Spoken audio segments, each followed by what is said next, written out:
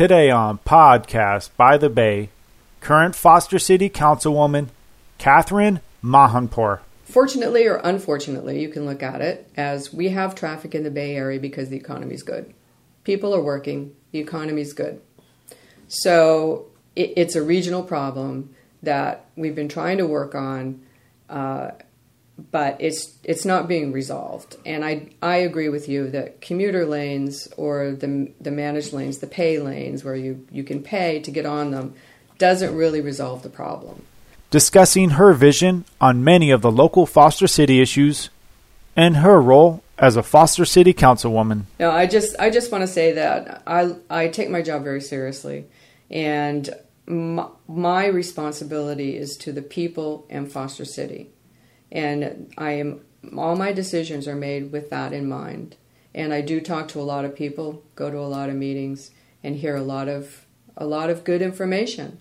And people have good ideas. You just have to listen to them. And also, Patrick has a big announcement. Clear message that the voters gave me last time is that I needed to gain some more support. It was our best turnout that we ever had in my running for election. But as a good citizen, I felt that I couldn't give up. All coming up on today's episode of Podcast by the Bay. Stay tuned. Podcast by the Bay is brought to you by Highway Soul Productions. Check us out at highwaysoul.com and in conjunction with Liberty Realty. Liberty Realty, serving the peninsula and surrounding areas since 1986 for all your real estate needs. www.liberty-realtyinvestments.com. Remember to subscribe and download our podcast on iTunes, Stitcher, or wherever you get your podcast. You can contact Podcast by the Bay by their email at podcastbythebay@gmail.com. And now, another Podcast by the Bay.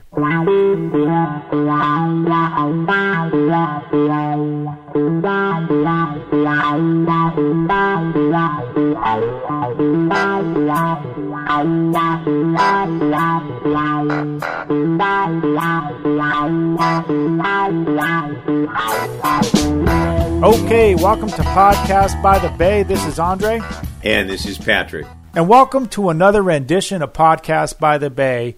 And we thank you for being with us. We thank you for downloading the show. And we thank you for spreading the word to all your friends. And so today, we actually have a very special show. And we're going to get back to some of our local Foster City coverage. And we're going to feature Councilwoman Catherine Mahanpour. And that's the Foster City Councilwoman Catherine, who's on the current Foster City Council.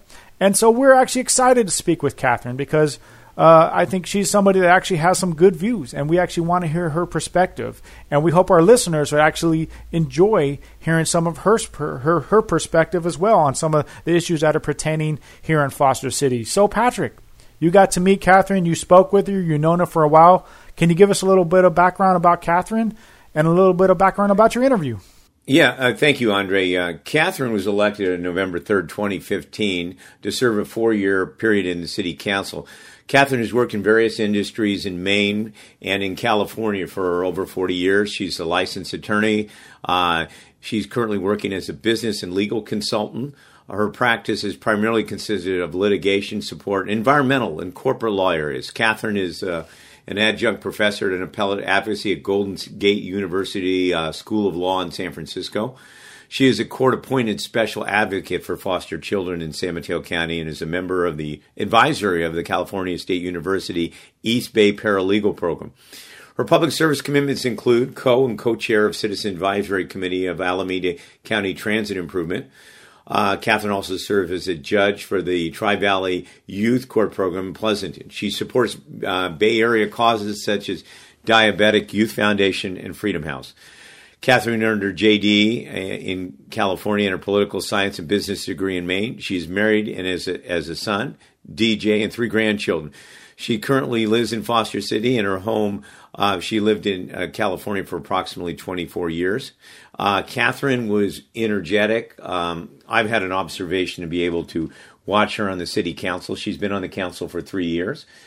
She's definitely an advocate for the people. She doesn't necessarily goes along always with the council. I admire her, and she is definitely a dedicated public servant. Some of the pivotal things is that on the levy situation, she was in support of the levy, but she also wanted to see if some of the equity that the city had, that they could lower the bond from the $90 million to the $70 million. Her and Vice Mayor Gary Pollard, who also sits on the council, fought hard to see if they could lower that bond a little bit. They were asking for $20 million. They backed down to $10 million. But unfortunately, they were not successful. But this talks about her being a maverick. We've got other projects coming up that they're going to be voting on, the Ceres Regis project, and I don't want to interfere with that. But she stands for the people. She's concerned about the environment. That doesn't necessarily mean she always has the votes. I have a lot of deep respect for Catherine. As some of you know, I did run against Catherine, or Catherine and I ran against each other in 2015. But I am proud to say that I like her on the council and that she's doing a great job. And I look forward to seeing her serve out her term on council, and maybe she's going to run again. So with that, Andre, did you have any more questions about Catherine? Well, yes, I do have a couple questions. I think it's actually going to be exciting to hear from Catherine, because I think she brings definitely kind of a different perspective. So I think we're all excited to hear. And one of the things I just want to note to all the listeners is actually today is August 9th, and we recorded this interview back on July 26th, I believe it was, with Catherine. And so one of the things, Patrick, I think you have an announcement to make. I think we have some sort of announcement to make here on Podcast by the Bay. So what do you want to say to the people, Patrick? Well, thanks, Andre, for the clarification. Prior to or after my interview with Catherine, with much thought and encouragement, I decided to take out papers, which to run for city council in Foster City. And I was very humbled and honored by a lot of my constituents or people that supported me in the past, that they think that this is now my time to run. I'm excited. As you know, I've been engaged with the Foster City Council ever since the day one when I moved in here and I was on the Park and Rec. But for the last 3 years since the election, I'm still there fighting for the people. I was there talking about the Ceres Regis project, talking about the levy, talking about the rec center. So I've been there. I probably have attended about 80% of the council meetings in the last 3 years. To say that I would be running for council again, I'm just astounded. But the clear message that the voters gave me last time is that I needed to gain some more support. It was our best turnout that we ever had in my running for election. But as a good citizen, I felt that I couldn't give up. I needed to make contributions. As you know, I am really a good collaborator, a good listener, and I'm really anxious to serve Foster City, because in the next 4 years, we're going to have some major issues. And again, I'm going to be signing off on interviewing anything issue on Podcast by the Bay.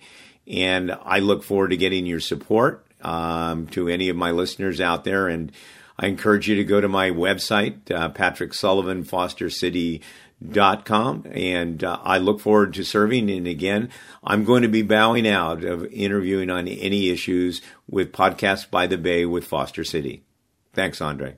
Well, we want to say congratulations, first of all, on your decision to actually run for city council. I think that's an honorable decision, and a number of people have pointed out it's something that some good things, and there's a lot of actually opportunities there. So, and I think so. As Patrick said, Patrick will not be interviewing or really dealing with the issues on the Foster City local issues while he's on the campaign, and I'll be actually taking over those kind of hosting duties. And we actually do look forward to interviewing all the candidates and really actually featuring everyone on some upcoming episodes of Podcast by the Bay for the upcoming Foster City City Council election coming up. So with that, Patrick, we're going to go ahead and get to the Catherine interview, and we're definitely excited about your announcement, and we'll be sad that we won't get to discuss all the same issues on the same context, but that doesn't mean we can't talk to the other mayors, and that doesn't mean we can't talk about other issues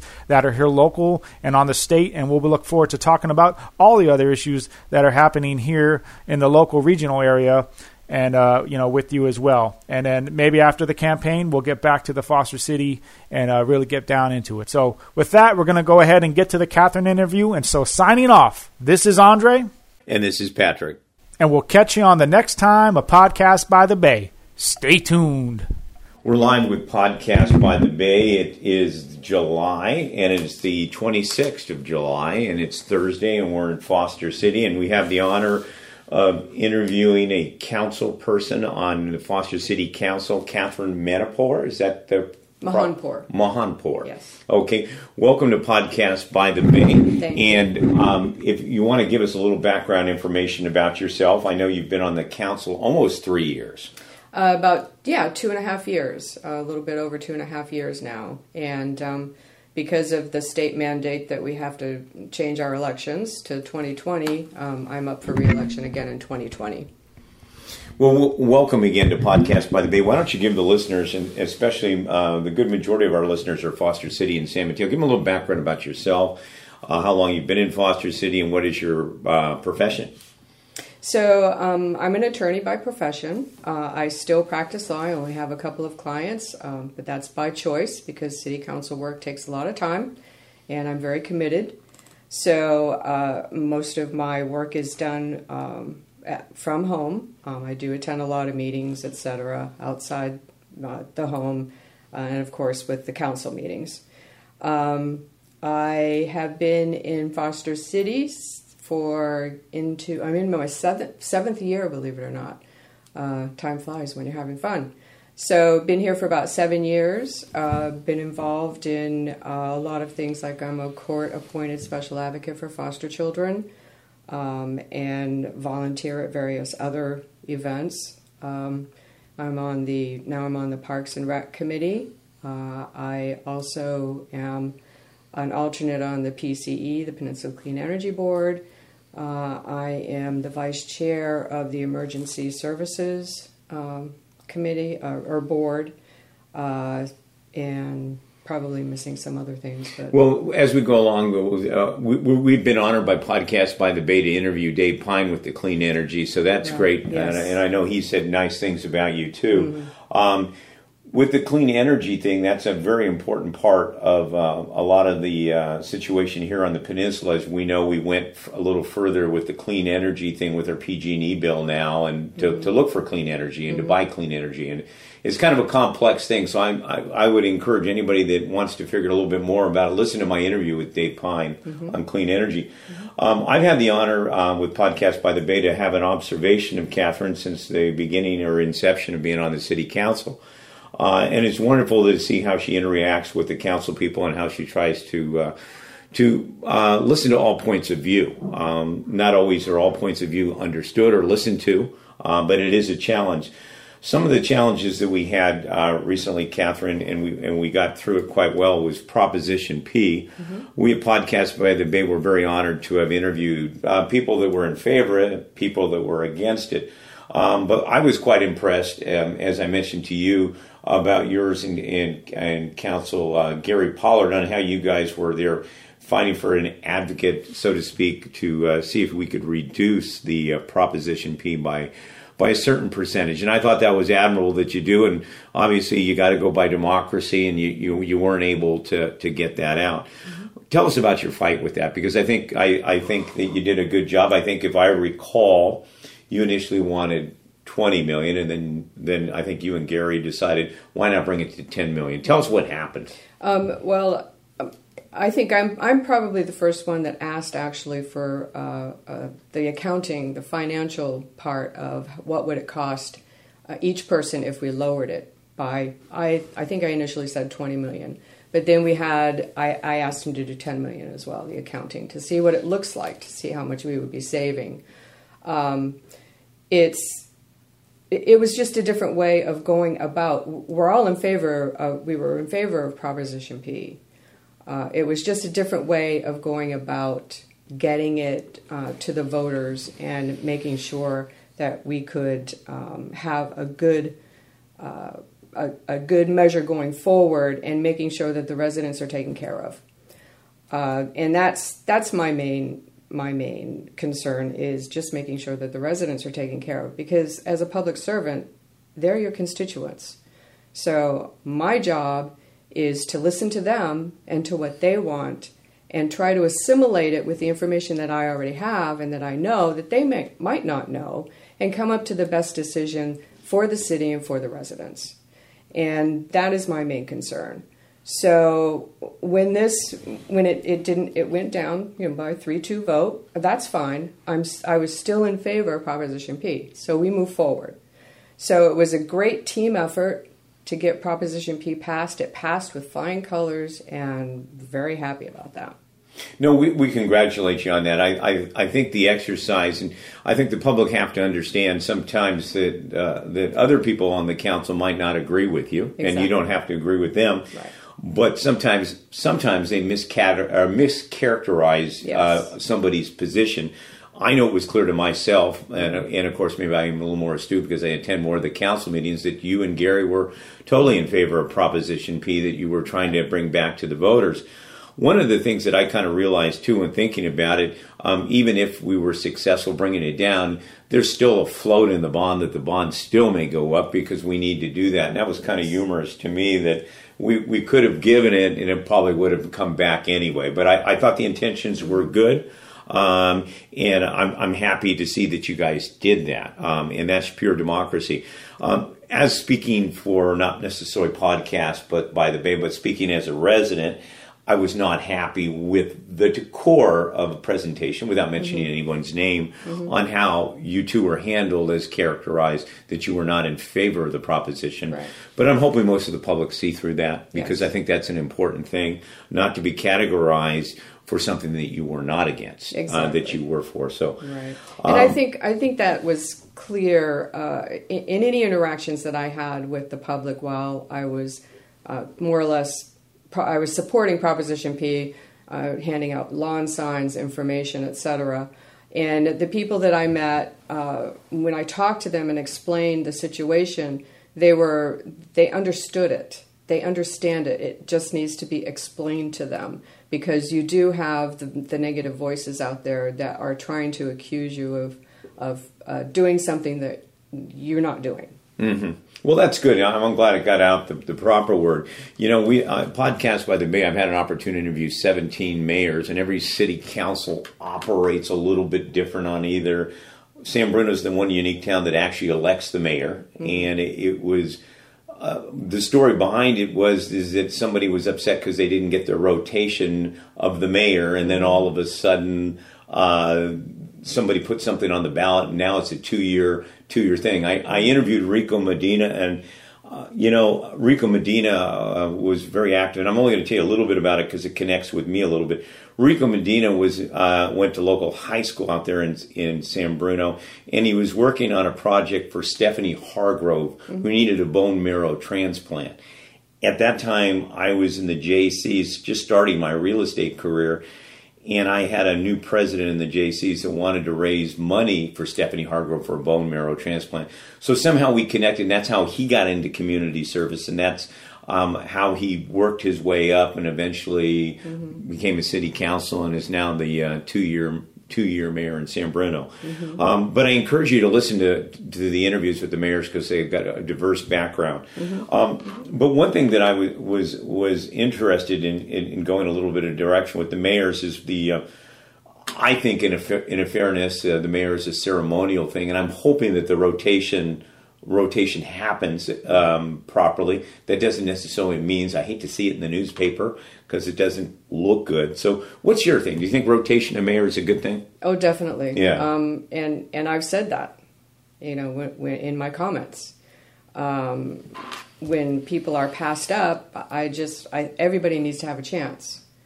And I know there are some on the council think that not everybody has that leadership capability. But my belief is if you don't give them the opportunity to show that they have a leadership ability by putting them in that position, you don't know what their abilities are. Just sitting on the council doesn't show. I mean, yes, you can lead from any chair on the council, but being the mayor and having control of the meeting, that's the major the major responsibility of the mayor is to have control of the meeting. If you can do that and you can present yourself well and present the residents well and present your city well, that's leadership. Well, I have had many opportunities. I've spent some time with Gary, and Gary's the vice mayor, and hopefully he'll become mayor. And after many interviews with him, I strongly agree with your comment, because I've had a wonderful opportunity to understand that Gary has a lot of depth, and sometimes he's not as he doesn't choose to be combative with other members on the council. But no, I agree with that point. And even if it is a ceremonial thing, it would be in my interest or in the public's interest that we don't pick on members because we think that we may be bigger or better or more successful than another person, because fair play is fair play, and I think we need to do that more often. It's not what degree you have or what medal you have or what company you own. It's all about the rotation of the chair and the leadership. So I appreciate that comment on that, because it was real important to me, because I think that fairness is important, and especially if you've earned it and you've worked hard at it. I mean, we're all there for the purpose of the city, the betterment of the city, for the betterment of the residents. What we do, we always have that in mind. All of us do. I know we all think that way. So it is more of a ceremonial position, the mayor, and I've said it from the beginning. Everybody deserves a chance. Let's talk about a project that is almost approved but not quite approved, and it's kind of an exciting project. And that's the Ceres Regis project. Obviously, it was initially zoned commercial and retail, and now it's back went to the Planning Commission, has been to the City Council, and we've had several presentations on it, where they want to change the use to workforce housing and regular housing. And it sounds like, from all the background information that I've heard, of course I haven't heard everything, that it sounds like it could be a real positive for the city, because it could create some workforce housing and also some revenue for the city. Any thoughts on that? Yes, if you've been paying attention to the council meetings, I am the lone no vote so far on that project. It's my thinking in talking with, I've talked to a lot of people, a lot of residents, I've talked to staff, I have researched the issue. Recently, in this new budget, we had to include an extra $1.5 million for the next 5 years for our infrastructure. We need to make sure our infrastructure is taken care of. And that has always been my concern when it comes to housing, is the infrastructure. This new project, it increases the number of houses. The workforce housing most of it is, what they're saying is going to be for safety personnel. And then there's going to be some kind of a hierarchy as to whether we look at city safety personnel first, teachers, etc., people who work in Foster City.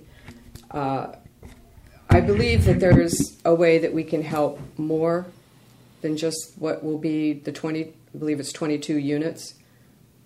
I think we can help more people by doing a different project. Okay, well, the environment has been my concern too. The infrastructure also is something passionate for myself, and probably passionate for most of the people that live on the peninsula, because the environmental impact reports that we have, I think, are a little bit outdated.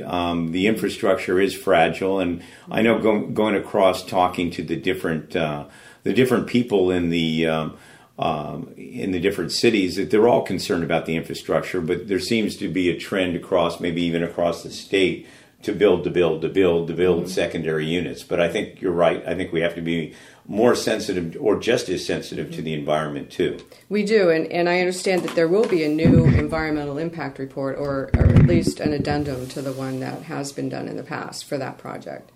So we probably will have a traffic assessment, etc., done on that project as well. But like I say, I mean, for instance, I've had several people talk to me about there are no smaller office spaces for rent in Foster City. And for people like me who practice at home, sometimes you'd like to have a conference room, in order to have your meetings. And so it's difficult for them to find a place to have meetings unless they want to go to the library or rent a room in the rec center. So they've asked me, well, why couldn't we integrate that into that? It was going to be a commercial space and then houses or townhouses in Ceres Regis. Well, instead of making a huge commercial space, why couldn't they break it up into small offices that one or two attorneys could rent or other professions could rent out just for a meeting? Mm-hmm. Well, I think that kind of makes sense, because I know we've had a challenge in Foster City with retail. I think that's another alternative. Right. Myself, I also work out of my home too, so I can share that sometimes I would need a conference room or a more appropriate place to interview somebody too. Right. So I think that's a great idea. Somebody had a great idea the other day. Just yesterday, I was talking to somebody who suggested maybe put a daycare, because we lost our Foster City daycare when we lost Charter Square. So there's another opportunity, I think, in order to help more people in that area, because even though we call it affordable housing, but it's really just below market housing. So we're helping some people, but we're not helping as many people as we could, I think. Yeah, no, I think that's the case. I know with talking with Senator Wiener, which was yesterday, and I was trying to quantify it because there's all over the board how many houses we really need in the state. And according to him, there's 3.5 million houses that are needed somewhere in the state. Now, whether that fits in workforce housing, below market, or subsidized housing, I don't know. And I don't think he was very clear on that either. I think what they're saying is that we're building about 60,000 a year, which is another 40,000 less than we need or thereabout. I think maybe what we could look at too is we need some out-of-the-box thinking when it comes to the housing and the transportation issue. It's maybe not just building houses. Maybe I know that there's a lot of trend for these smaller houses that just have the basic necessities of what you need. Like there are some people living in mobile homes. Maybe there could be somewhere that we could have some place that's a little more permanent for them to live in and help more people. I think with most of the people that I've interviewed, they're all somewhat on the same page as you are on that. And I want to throw something out that I think is a good idea, and I'm hoping that Senator Wiener will do something about it, and I'm not sure that whether he will or won't. But when we had our last recession, I remember going to the Board of Supervisors and talking to them because they were thinking about liquidating some of the property because they needed money. And as you know, the court system down here in San Mateo County now, they lease it from the state. So the state has taken it back. One of the questions that I presented forward is that there's several properties or quite a few properties in the state, whether the county, city, or what, that are near corridor transportation or in unincorporated areas that is surplus land and is underutilized. With the cost of real estate predominantly cost being 50%, maybe 60% land, wouldn't it be a good idea if the state somehow or the county worked together to build more affordable housing in those corridor areas? And real affordable housing, not just below market, because the Bay Area is a very unique place. It is very difficult to find housing here, and we all know that. We know there's a housing issue, but I think that we need to get together and find an out-of-the-box solution for the housing problem, not just Sacramento dictating to the various cities about their RHNA obligations. I recently talked to Senator Hill about that, and he's very open to discussion on that. And I know there are a couple of RHNA bills that are coming up after the summer session here that are going to be coming up in Sacramento. But it's difficult for a city like Foster City. We have met our RHNA obligations so far. But it's difficult for a city like Foster City, who's 4 square miles, to meet any more than what we have now. Well, recently I read an article about Caltran, and Caltran's got some 30 acres with surplus cars. Now, I don't know. I just read a small article.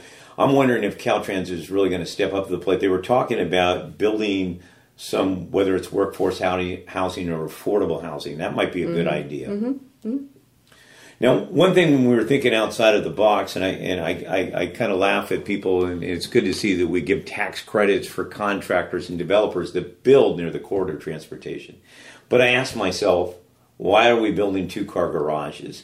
And I asked myself, is there any studies showing building near those corridor transportation places that the people actually take public transportation? No, I think that's a really good question. I haven't seen any reports on that either. I do know that in some of the areas in San Mateo, the buildings, they're now having, if it's a high-rise apartment building, there's only one space for a car. So that's what they're trying to do now is minimize the cars by giving you only one space. I know Bay Meadows did one of their phases was just excellent. And I understand how do you take that car away from somebody and how do you do that? But I think with cooperation with people that the message could get out and we could do a better job of that too. But we have to understand that we also have an aging demographic. So it's not just the families, it's not just the young people moving in, it's the people who want to age in place. And maybe they're not old enough so that their car isn't taken away, but they need that car for transportation. Or they need a dependable senior bus line in order to get them to their doctor's appointments, etc. So we have to look at all of the demographic, not just one demographic. And from what I have understood of the younger people who don't have families yet, but they work in Silicon Valley, they would rather be in an active area where they can go out and find a good restaurant to eat at. And living in Foster City is probably not going to be very attractive to them. That's a very important part. I know there always has been some kind of dream here that we're going to have some kind of high-end restaurant that's going to come out and maybe someday be on the water and everybody's going to come out. But, that's a dream, I think, a big dream. So, but you're right. One thing that I wanted to talk about is I had an opportunity to interview Sam and also interview Rick Bonilla. And one of the things that I would like to see when I walked around and met a few people over time in Foster City, and especially the young techie people, one of their complaints was they couldn't get to the train fast enough in the morning. And my dream would love to see a commuter lane just for certain hours to see if that's going to get any of those people to the train. They have a valid point. If it's going to take them 20 or 30 minutes to go from Hillsdale to the train station, I can understand their point. Oh, yeah, and I can understand that too. But to tell you the truth, I come out in the mornings a lot, during commute time, and I come back during commute time a lot. Going out, I don't find too much traffic until after you cross the bridge there after Edgewater, and you cross the bridge. And then it's backed up because people are trying to get onto 101. So you could stay in the left lane and go. It's been fine. I mean, there are days when it's backed up. There might be an accident or something. Coming back in is where I see most of the problem. Is coming back into the city. Well, talking about the traffic situation, we're in Foster City, so we are. Some of us feel ignored because of our east-west connection here. What do you think might be some of your opinions of solutions to limit that? Because obviously the bottlenecks that we have are 3rd Avenue, Foster City Boulevard, Chess Boulevard. Is there a solution that you think should be up on the table?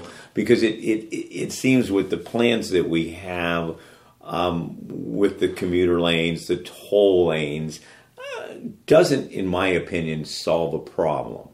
It may create some money. No, and I agree with you that.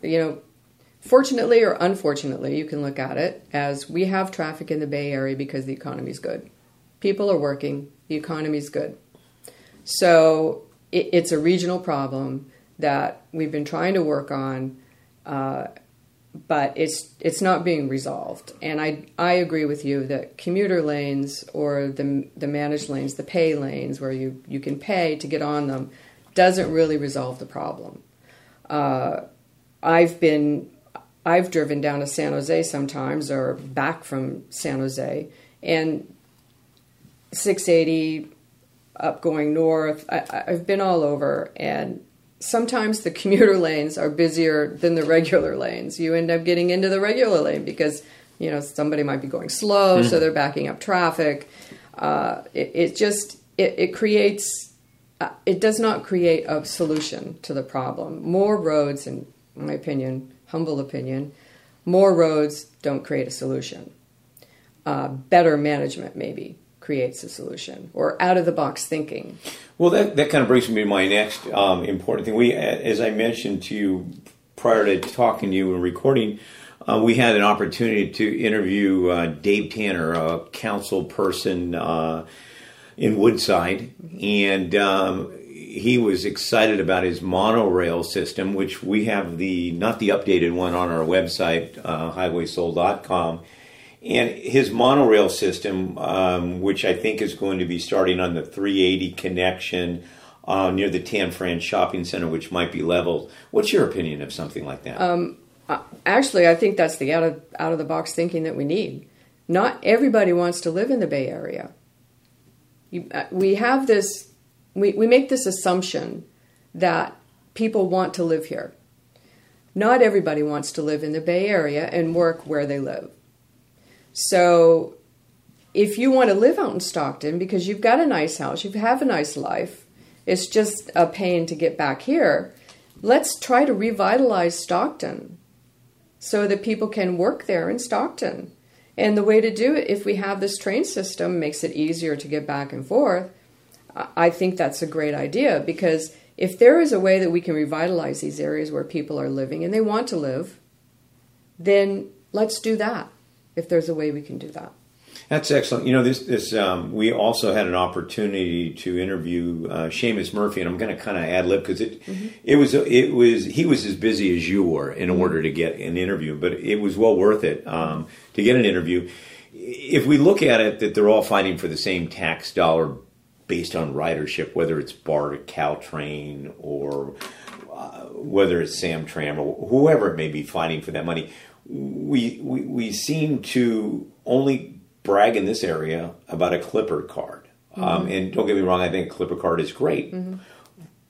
But it appears that we need to somehow integrate our transit system in a much more efficient way. Now, I know we don't like bureaucracy, but it seems when I've interviewed most of the mayors, I don't think I've had maybe one or two objected, and I'm only at 17. There's a few mayors that, for some reason, they're just avoiding me. I have no idea. Maybe Catherine can tell them it's not a bad interview. Exactly. There you go. So, do you think we need somewhat of a transit district that we don't have? We have ABAG. Don't get me wrong. We talk about the warm fuzzy feelings and the problem with the infrastructure, and we talk about the traffic, and we talk about this, but we don't see collectively that the district is really putting a plan together. I'm not sure that that's the solution, because the transit districts that are there now don't seem to be working too well, in my opinion. It's very difficult. I've talked to a lot of council members in the area, and it's very difficult, from what I understand, to work with MTC, to work with Samtrans. I'm not sure if we could get some representatives from each of those to get together in a different way than ABAG or CCAG or any of those other committees, to form some kind of a new committee with people who are committed to looking at trying to organize our traffic system such that they are integrated and into maybe a more cohesive unit. Because I empathize with people trying to get to Millbrae to take to take BART, because I rode BART for many, many years. And I teach in the city, so I ride BART on a regular basis. And luckily, I am going non-commute time. But if you want to get to Millbrae, which it's like 2 or 3 exits down, it takes you a lot of time if you're in traffic, if you're doing commute time. So is there a better way to get from Foster City to Millbrae? Is there some kind of a connection that we can make there to help people move? But I think trying to integrate those systems is going to be a challenge. Well, I had an interesting conversation with Mayor Gina Pappin. And, she's in Millbrae, and I'm glad you brought Millbrae up, because she was very upset with the transit district, and especially Seamus Murphy's thing. And her whole thing it was about the BART situation, that the BART doesn't go into the airport for except a couple times or 2 or 3 times. And I was just scratching my head. Well, anyway, we called Seamus on it when we interviewed him, and Gina she was just, really upset at it. It appears now, and I don't know whether Seamus took upon himself or Gina, that they're going to try to integrate that more to have a better flow in and out. And you would think in that hub location that getting to the airport is quite important, especially from San Francisco or the peninsula. So I'm hoping that happens. But one of the things that Seamus talked about, and it was kind of surprising but not surprising, was Samtram. And he said, well, Samtrams is for our disabled, our seniors, and poor. And, I guess I grew up with transit system, and I'm saying, well, okay. And then when you think about it, the Apple, Google, Facebook, Genentech kind of person is going to want to be in a beautiful bus with air conditioning and Wi-Fi, and I can't blame them. So do you think they should somehow, I know they're talking about revitalizing some of their busing systems, but I don't know. Is Samtram's going to survive? I don't know. I know that it's a good thing that we have the company buses, because they do take a lot of traffic off the road. I know a lot of people don't like the company buses. Haven't quite figured out why, but a lot of people rag on them, I've heard. But Samtrans is, if that's who's riding it, then we need it. We need something for our elderly, and something for the people who can't afford other means of transportation. So we need something. I'm just wondering if we need more connections or better connections. Well, I wanted to talk about, I know we have the Uber and we have the Lyft, and I think, now, one thing that I saw in the news last night, and it kind of scared me a little bit, I don't know if you caught it, a police officer pulled over a Lyft or Uber driver, I don't want to say which one, and apparently the picture of the person was not the same. The person actually that was driving didn't have a driver's license and was using somebody else's driver's license, and that driver's license was expired.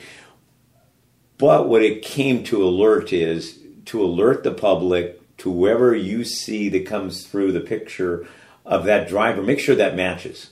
Make sure that picture of that driver matches. Not that we're going to have all kinds of problems, but I thought that was kind of a unique way, or an unfortunate way. Lucky that the police officer pulled him over for running a stop sign. So for the people, I think the Lyft is doing a really good. I know I use Lyft when I can. I don't like, if I have one drink or 2 drinks or what, I'm going to take a Lyft. I'm not going to. I was hit by a drunk on a head-on accident a number of years ago and cut out of the vehicle. So I greatly appreciate the opportunity to be around. Right. And I don't want to do that to someone else.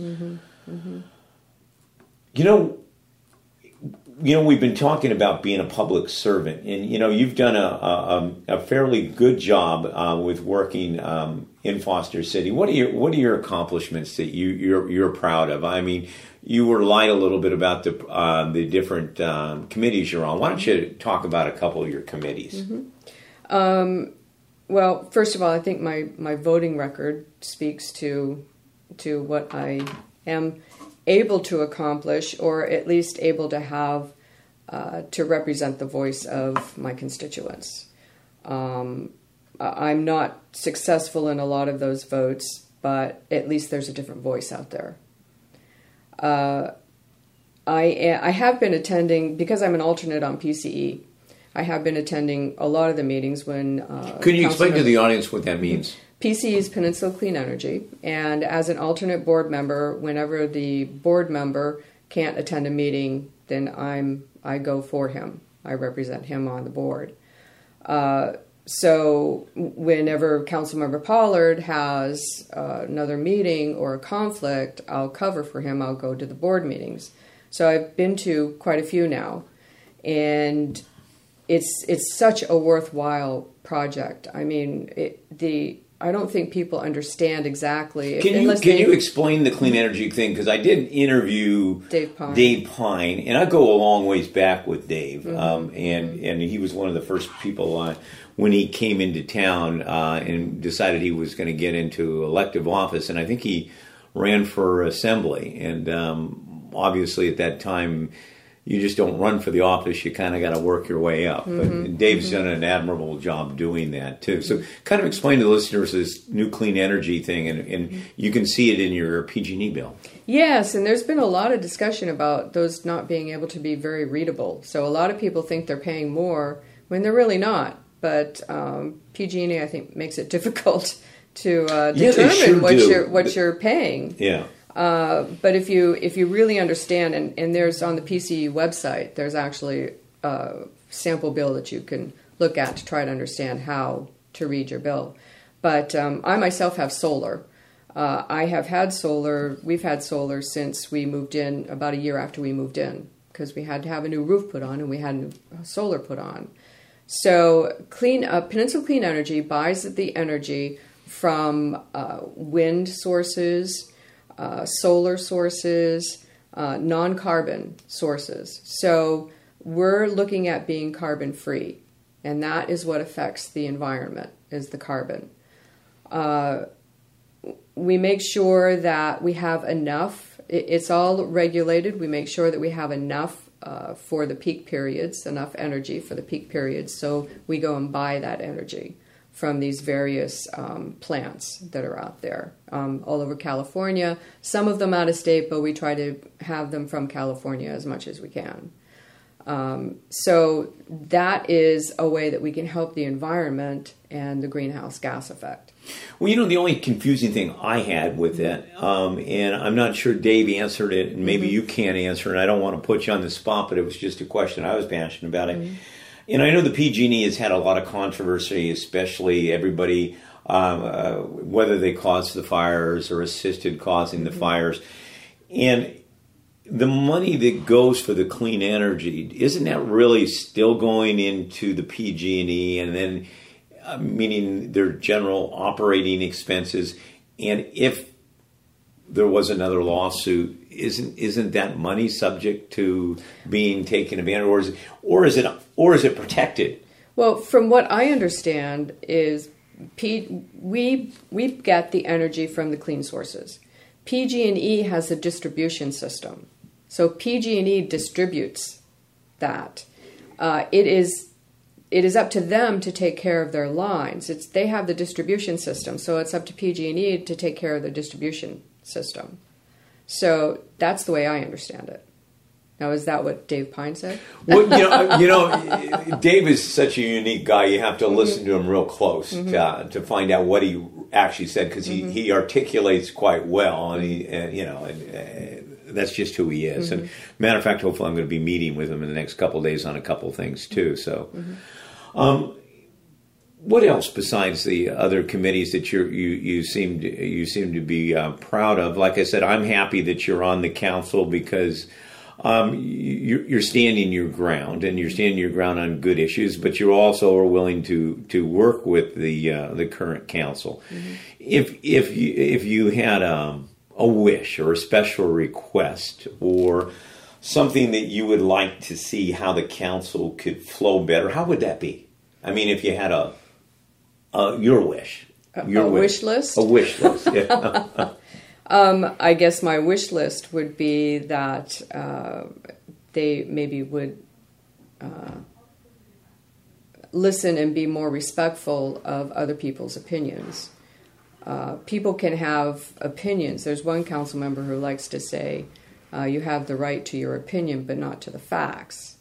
Well, there are different facts for different situations, and you can emphasize different facts for different situations. That doesn't mean that they're not a fact, that they're not facts. So if you respect people and you listen to them and say, I respectfully disagree, we'll agree to disagree. Yeah, I think and the other thing, facts can be interpreted differently too. Just because my fact is my fact and I interpret it, your fact may be a different interpretation of it, and I think that needs to have respect. Well, there's also another thing that I'd like to mention is that I don't think it's productive to be on the council and have these, shall we say, disagreements. I mean, we need to have the disagreements in public, but you need to do it in a respectful manner and not twist somebody's words to make it sound like they're doing something wrong. Or that they don't understand. Or that they don't understand. Yeah, right. I think that's not productive. Right. No, I agree with you. Sometimes, and of course, maybe I've sat on too many council meetings already in my lifetime here in Foster City. Sometimes I scratch my head because I don't know who the mayor is sometimes. And I don't mean it condescending to anybody in particular, but sometimes it's a theater show, and I would rather see it not be a theater show, and that people would hold back their stuff. And I guess it's a challenge for some. Well, as I said earlier, one of the mayor's main responsibilities, is to control the meeting. And if it does get out of hand, then that person who is the mayor needs to control it. Yeah, no, I know. I made a few comments myself. I figure the basic Robert's Rules of Order should be in place, and sometimes that just gets out of control with 2 or 3 of the members, and then we seem to get lost of who said what, and whether we had a motion for a second, and whether we even had discussion, or whether we just moved on. So, no, I observed that a couple times. It was disappointing to me. Of course, I'm sitting out there in the audience kind of laughing a little bit, but also feeling the pain for some of the council people that needed to have their voice heard and something not completely railroaded through, too. Right. We're honored with Podcast by the Bay to have had an opportunity to interview you. Thank you. Is there any closing things that you'd like to say? Because we're almost just perfectly on time here. Oh, good. Okay.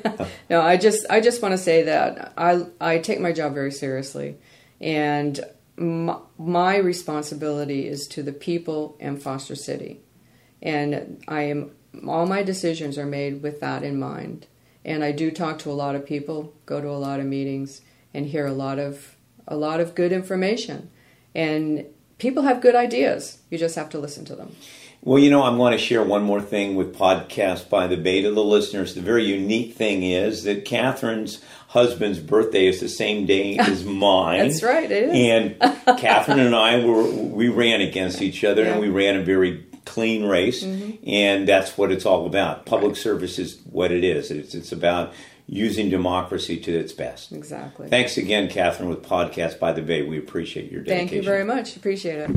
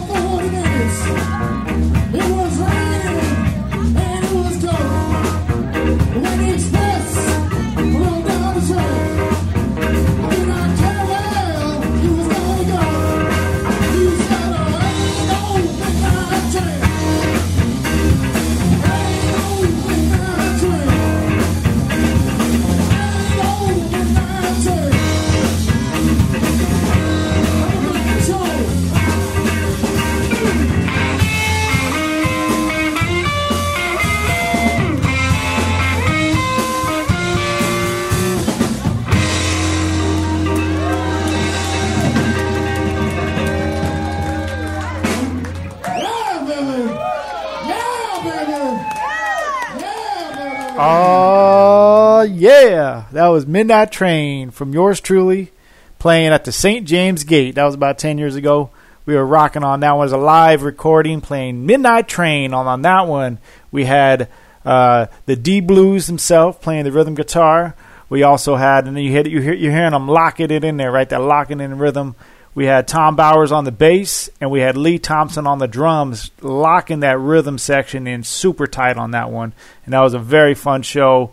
That was from my friend's birthday celebration. So anyways, if you enjoyed that, keep on checking us out. And you can find out more about the Highway Soul music artists at the highwaysoul.com page under the music artists. And if you enjoy the show, please reach out to us, podcastbythebay@gmail.com. You can find us on Facebook, facebook.com/podcastbythebay, and also on Twitter, @podcastbythebay is our handle. And remember, you can listen to any of our shows 24 hours a day, 7 days a week, on any podcast site. So there you have it, folks. Stay tuned.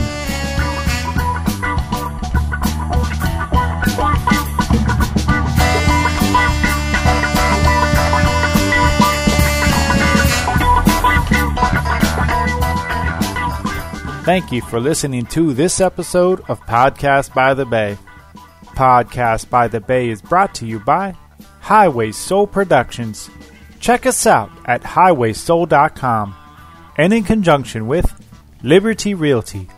Liberty Realty, serving the peninsula and surrounding areas since 1986 for all your real estate needs. www.liberty-realtyinvestments.com. Remember to subscribe and download our podcast on iTunes, Stitcher, or wherever you get your podcast. You can contact Podcast by the Bay by their email at podcastbythebay@gmail.com. All material is property and copyrighted by Podcast by the Bay, but does not necessarily reflect the views of Podcast by the Bay. For sponsorship opportunities, please contact us by email at podcastbythebay@gmail.com. Stay tuned.